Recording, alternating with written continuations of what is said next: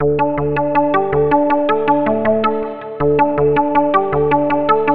Norfolk to me is kind of a cabinet of curiosities of all the folklore and ghost stories and strange, interesting places to visit in Norfolk. Weird Norfolk to me is like an encyclopedia of oddity. Ghosts, UFOs, hauntings, amazing stones, folklore, magical stories. My name's Shelfanger. I'm the curator and researcher for Weird Norfolk. And I'm Stacia Briggs and I write Weird Norfolk.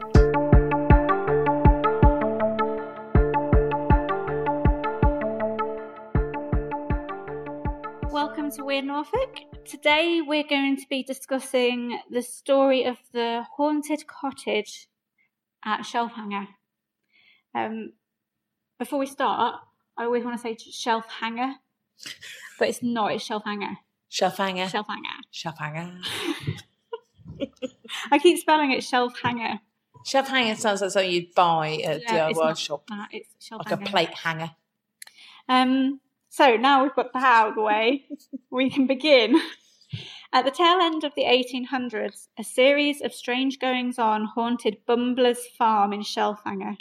Doors opened and closed of their own accord. A towel roller in the kitchen spun violently as if powered by an unseen hand. Ornaments in the parlour crashed to the ground and the ghostly figure of a woman was seen. Yeah, really creepy, actually. In 1957, Thomas Clifton Porcher told the Eastern Daily Press about his memories of what he described. He remembered with vivid clearness the frightening activity in the farmhouse where he was born. It is like quite a frightening story. And this I was just going to say before you playing footsie with me under the table. Sorry, I just touched your foot, didn't I? Secret set. You've now made it public.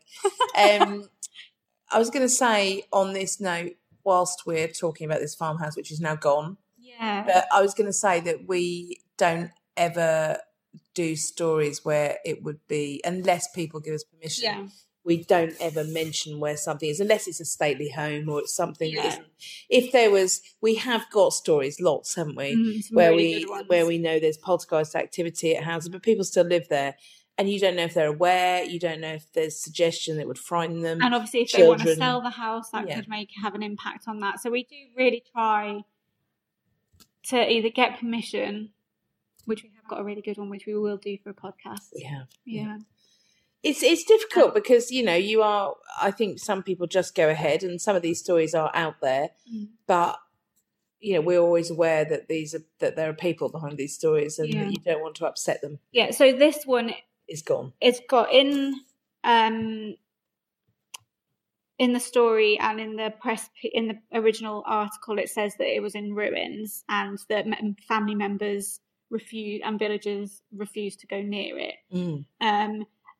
I got quite distracted looking for the location. I went through all maps and everything, and I just cannot find Bumbler's farm. Which is probably good news. Marked on any maps, like going back to the 1800s, which is when this happened. So I don't know. It's a bit strange, unless they changed the name of it for the original story. I don't know. I did share this video. I make little videos for Instagram, and I did share it. And someone said that he was working on the cottage.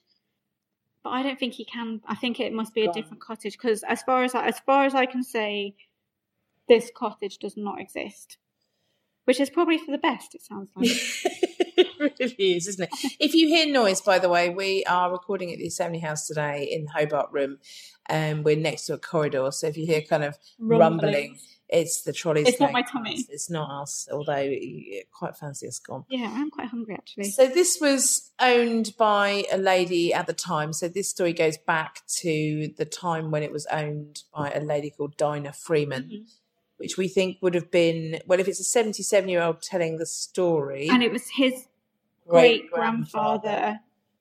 Yeah, work that one out. Yeah. Maths. So there was a dispute over land. Yeah, the story goes, following a dispute over land, she cut her throat, and then, with a heavy candlestick in her hand, she made her way out of the farmhouse and went into the pond. and presumably drowned.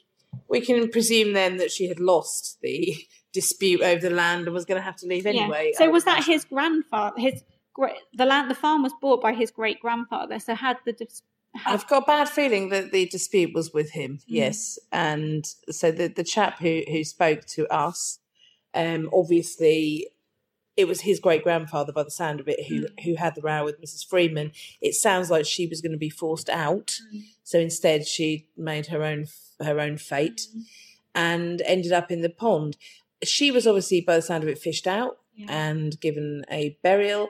However, the candlestick stayed in the pond, and a rumour began that if you removed the candlestick, there would be problems ahead. The day came eventually when the pond was cleaned out, as I guess ponds need doing. Yep. My mum and dad did their pond quite recently. It actually looks really nice now. There was no candlestick. Oh, right. That you know. As far as I know. I will ask them, actually. Yeah. When Mr. Porcher, who told the story, he was about 6 at the time, so it's something he remembers. The pond was cleaned out, and with all of the mud and gunk came the candlestick. That night was as though the devil was in the farmhouse. These are his words. Things actually got so bad that Mr. Porcher hired a man to turn over the 3 tons of mud to try and find the candlestick again and to get it back in the pond. I suppose it is the Shelfanger alternative to a needle in a haystack. Yeah, it's a candlestick in 3 tons of mud. And even when they put it back in, the strange occurrences continued to varying degrees until the family left the house 64 years ago. They put up with it a long time. They did. Yeah. It had been... What year would that? So if it's 1957 and they left 64 years ago. Actually, so it wasn't a long time. So they did not put up with it that long. No, so that would have been the very late 1800s, wouldn't it? Yeah. And it had been empty ever since then, and that was in 1957. Mr. Porcher's brother saw an apparition of a woman in the house, but no one at the time of this report had seen anything out of the ordinary at that spot in recent times. It has to be said that although it says Mr. Porcher described frightening events, and I'm sure they are in an empty house, it's slamming doors, objects in the parlour being hurled to the floor, a ghost being seen. I can only imagine that they were not kind of going into great detail, because that wouldn't be enough for you to leave the house. This sounds like really bad poltergeist activity. Yeah, because describing it as if the devil is in the house makes you think like cups are being smashed, mirrors are falling down. Yeah, so properly vengeful. And it also makes sense that this continues until the family leaves. Yeah. So she has a row with the family in life, and she continues it in death, doesn't she? She comes back to make sure it's them that has to leave the land in the end. Yeah. And that it's interesting that it was triggered by the candlestick, and this kind of takes me back to a previous episode of Dame Armene's carpet. Yes, I accidentally picked these 2 in a row. I don't know, I must have been having a thing about haunted objects.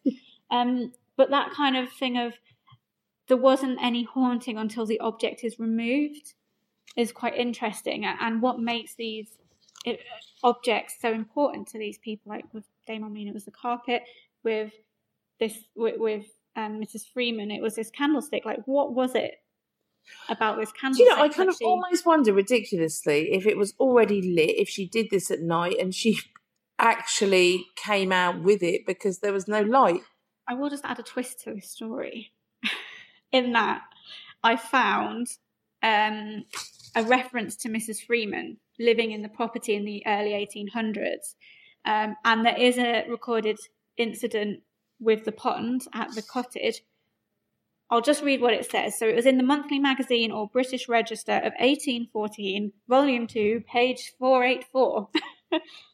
At Shelfanger, the wife of Mr. C.B. Freeman, she had been for some time confined to her bed with a fever and, In one of those paroxysms which sometimes impart to the sufferer an unusual portion of strength, she escaped from her room and precipitated herself into a deep pit.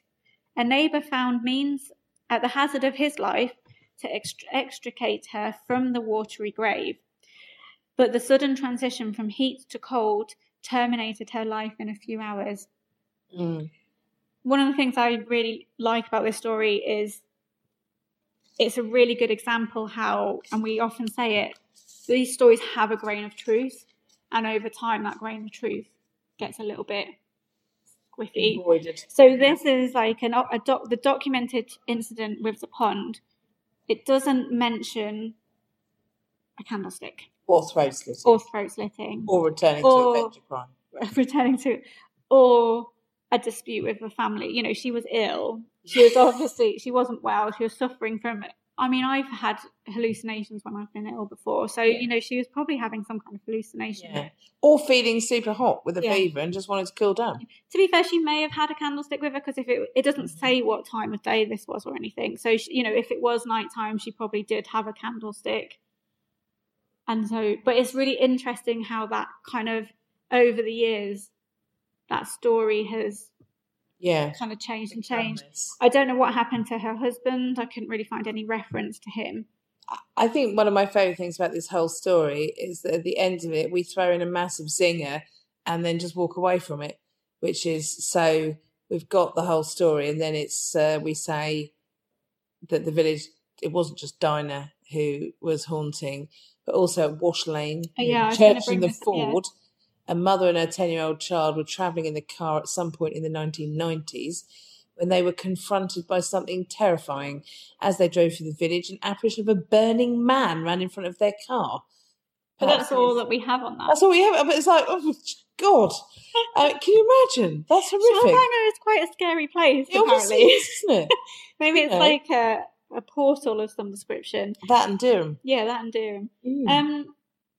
I really like this story, mainly because of, like I said, that kind of thing of the story changing over time and getting a little bit kind of skewed. I love the fact that we've spoken to a witness. I love the fact that we have a picture of him. Yeah.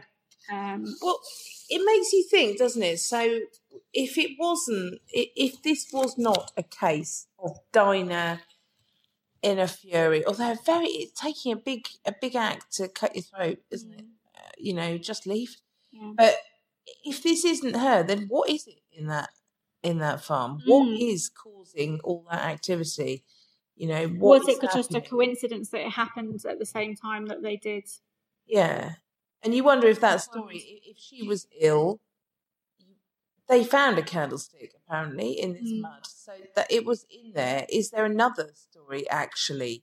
You know, was it the old one of a maid or a servant stealing it, hiding it in the pond and falling in and drowning? You know, it just seems, firstly, that there is a truthful element, as you say, to this story, so that there is a lady who died in the pond. Yeah, who does die.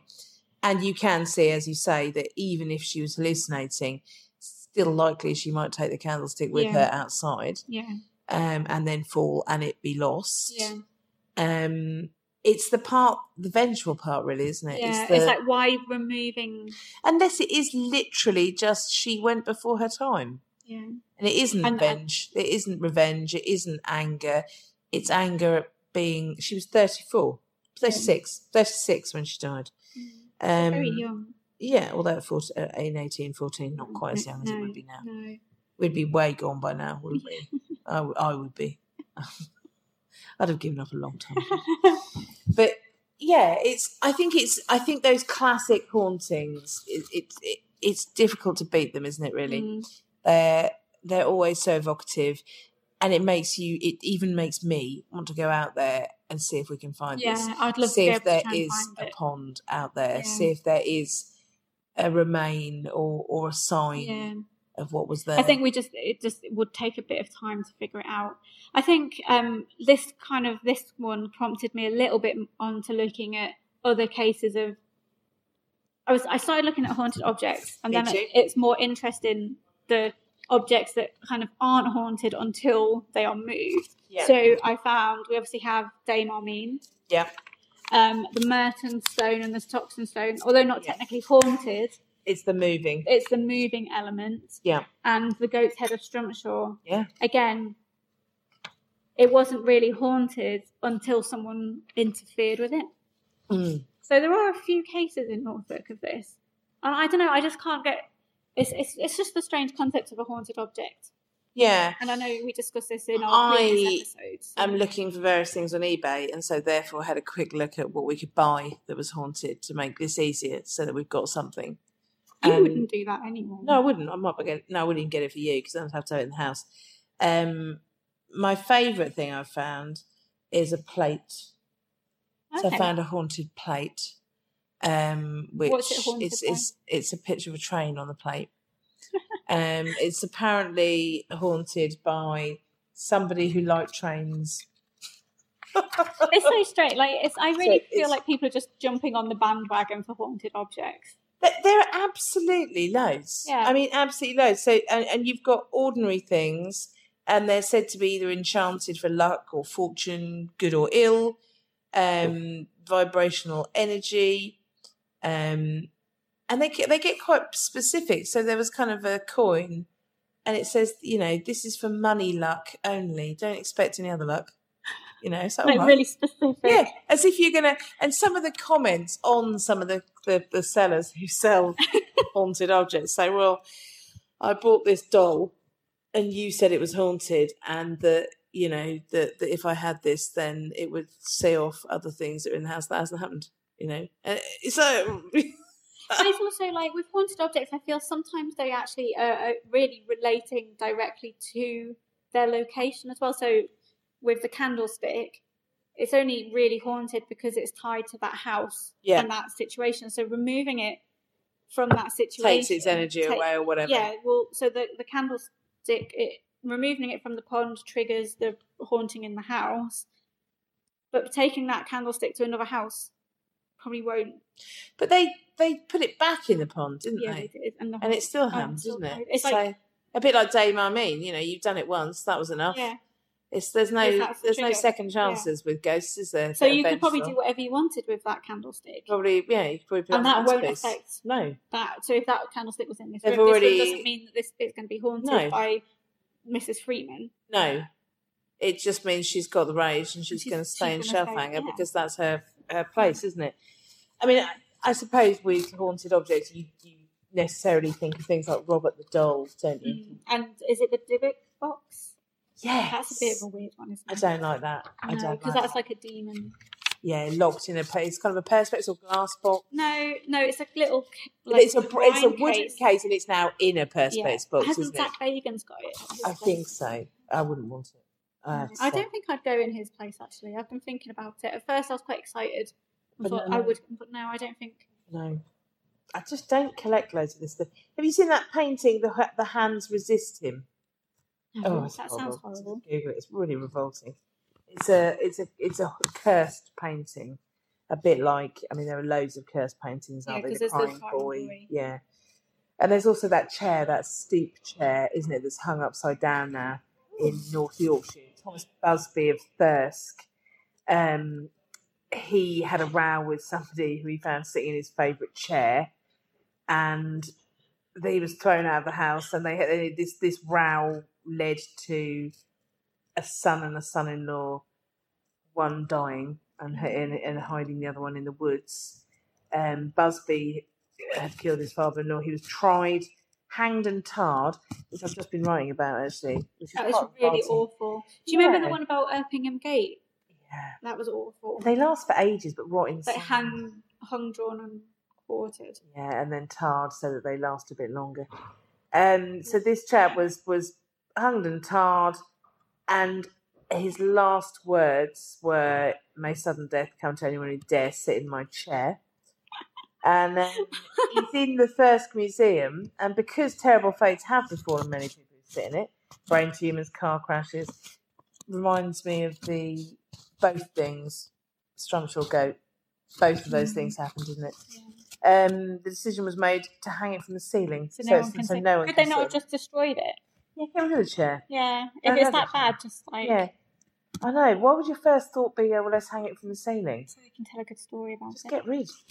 Yeah. So this business of objects becoming, I suppose we should say that it's not the object, it's the intention, isn't it? Yeah. So it's just putting an intention upon an object. Yeah, so that's a good point, actually. So Dame, I mean, she might really like the carpet. It's more the going and get. I'm going to give you one thing that you can't sell. Yeah. And this candlestick destroy would have, if she is, Mrs. Freeman is going through like a traumatic time by having contact, and if she's in bed for a long time, the candlestick would likely have been next to her bed for that time. Yeah. And so it's picked up on that kind of vibe, I guess is another word for it, isn't it? And it was like the last physical thing she held before she died. And so it could have absorbed that kind of intention of fear and frustration probably as well. I think I've maybe spoken about him in podcasts before, but I've got a friend called Bruce Hood, who an internet friend. And he did a whole series of lectures about the feelings people had about certain objects. So he would take in, I want to say it was a sweater that he said had been owned by a serial killer, and to see if people would put it on. And he also used to get people to bring in copies of photographs of the people they love most, and tell them to set fire to them and see if they could. And he's like, it's not that object. It's not even the original. But you can't do it because it's your loved ones and you don't want to set them on fire. But actually, it is just a piece of paper. I think if it was a copy, I could. You'd love it. You'd set everyone on fire. They'd be up in flames. but because it's just a copy, if it was the original and I couldn't get another copy of it, I would probably feel a bit. But just a copy. I do also remember, I'm fairly sure this is true, that when Myra Hindley died, I want to say in hospital, or I don't think she died in prison, but anyway, wherever she died, the staff refused to wash her sheets. They burnt them. Yeah, instead. That's a bit different though, isn't it? Is it though? Yeah. Is it though? Because once they've they're gone not through... Gonna, I think that kind of psychological thing of who's going to want to use those because she was evil. But she was evil, but I don't think the sheets were kind of like Myra Hindley's if we look at this thing with the candlestick, maybe they would pick up on bad vibes. But if we want to go... cursed bed sheets. Cursed bed sheets. But I want, but think about it. If you lived anywhere near to where Myra Hindley had been looked after, then your water supply would be at some point tainted by... But they did that. They had to knock the West's house down, didn't they? Yeah, and this is why I could never live in an old hospital so I'm as bad. Could you live in a murder house? No, I don't think so. I don't mind living in a house, and I do live in a house at the moment where someone died, because there aren't many houses that are old where somebody hasn't died, really, have they? And if they die in a kind of... I think if I knew someone had spent their last moments brutally being slain, would I be able to get that out of my mind? Probably not. I don't think so. I don't think I would choose to. But, yeah, it's interesting, isn't it, how people have these... thoughts about completely inanimate objects. Yeah. How you would be frightened of a doll, frightened of a box, frightened of sheets, frightened of a jumper. Yeah. So he used to try and get people to put on a jumper that he said had been owned by kind of a rapist, a murderer, somebody did awful, dreadful things. And most people would not even touch it. I could see that. And it was just a jumper. It wasn't a murder. It wasn't a... Yeah, it's just that story that's attached to it, isn't it? Yeah, so it was just a jumper he'd probably got from Primark. Yeah. But because people thought it was imbued with evil, it obviously means that people are hardwired to not... And this has obviously happened for centuries, that kind of feeling of things pick up the energy of the people that owned them. Yeah. And so that makes it bad. Yeah, it's really interesting. It is really interesting, and when you do get a serial, it's why I would also, although I know it's really important to go, I would really struggle to go somewhere like Auschwitz. I know it's important. I get that, but I don't know if I could go there because I understand why they've kept it. I can't understand why people want to live in workhouses. I can't understand it. I know they're beautiful. But I don't want to be. They even visiting them, and I love them, and I love Gresson Hall. I love it. Well, they do. Like I've been to Gresson Hall, and it is really lovely. But you are aware that you're in a place not all of Gresson Hall, because some of it's like a working farm, and the cottage is really lovely. But you do feel aware that you're in a place where people suffered. Yeah, and workhouses were there to protect people, and they did a great job in a lot of ways. But there was a lot of cruelty until those measures came in. And the idea for me of living there is a no, because I know it. And again, that's ridiculous. It's bricks and mortar. Yeah. That, you know, it's the same with like asylums and things like that, isn't it? And why they get such like, it was an asylum. Yeah, and it's because of that energy that people have. But I guess that goes back to also people being afraid of the dark. Those things that you're afraid of in the dark are exactly the same as they're there in the light. You just can't see them, can you? It's kind of all suggestion, isn't it? So that's basically solved everything we ever do. Yeah. It's just all suggestion. It's fun. But it isn't, obviously. Because otherwise we wouldn't be here trying to solve. I feel like we've had quite a profound conversation with this one. We have gone off topic a little bit. We've had quite a lot of mint tea, haven't we? I feel that it's grounded us today. But that is like some really interesting thoughts about objects. Yeah, so let us know if you think objects pick up on what has happened to the people who own them in the place that things happen. Yeah, or if you own any objects that you feel, whether it's a good, this works with positive vibes as well. So, do you have an object that you feel has some kind of energy? Weird Norfolk is brought to you by Archant Podcasts. For all advertising and sponsorship inquiries, contact matt.withers@archant.co.uk. From true crime to football, Brexit to folklore. For more great podcasts from Archant, head to audioboom.com/channel/Archant.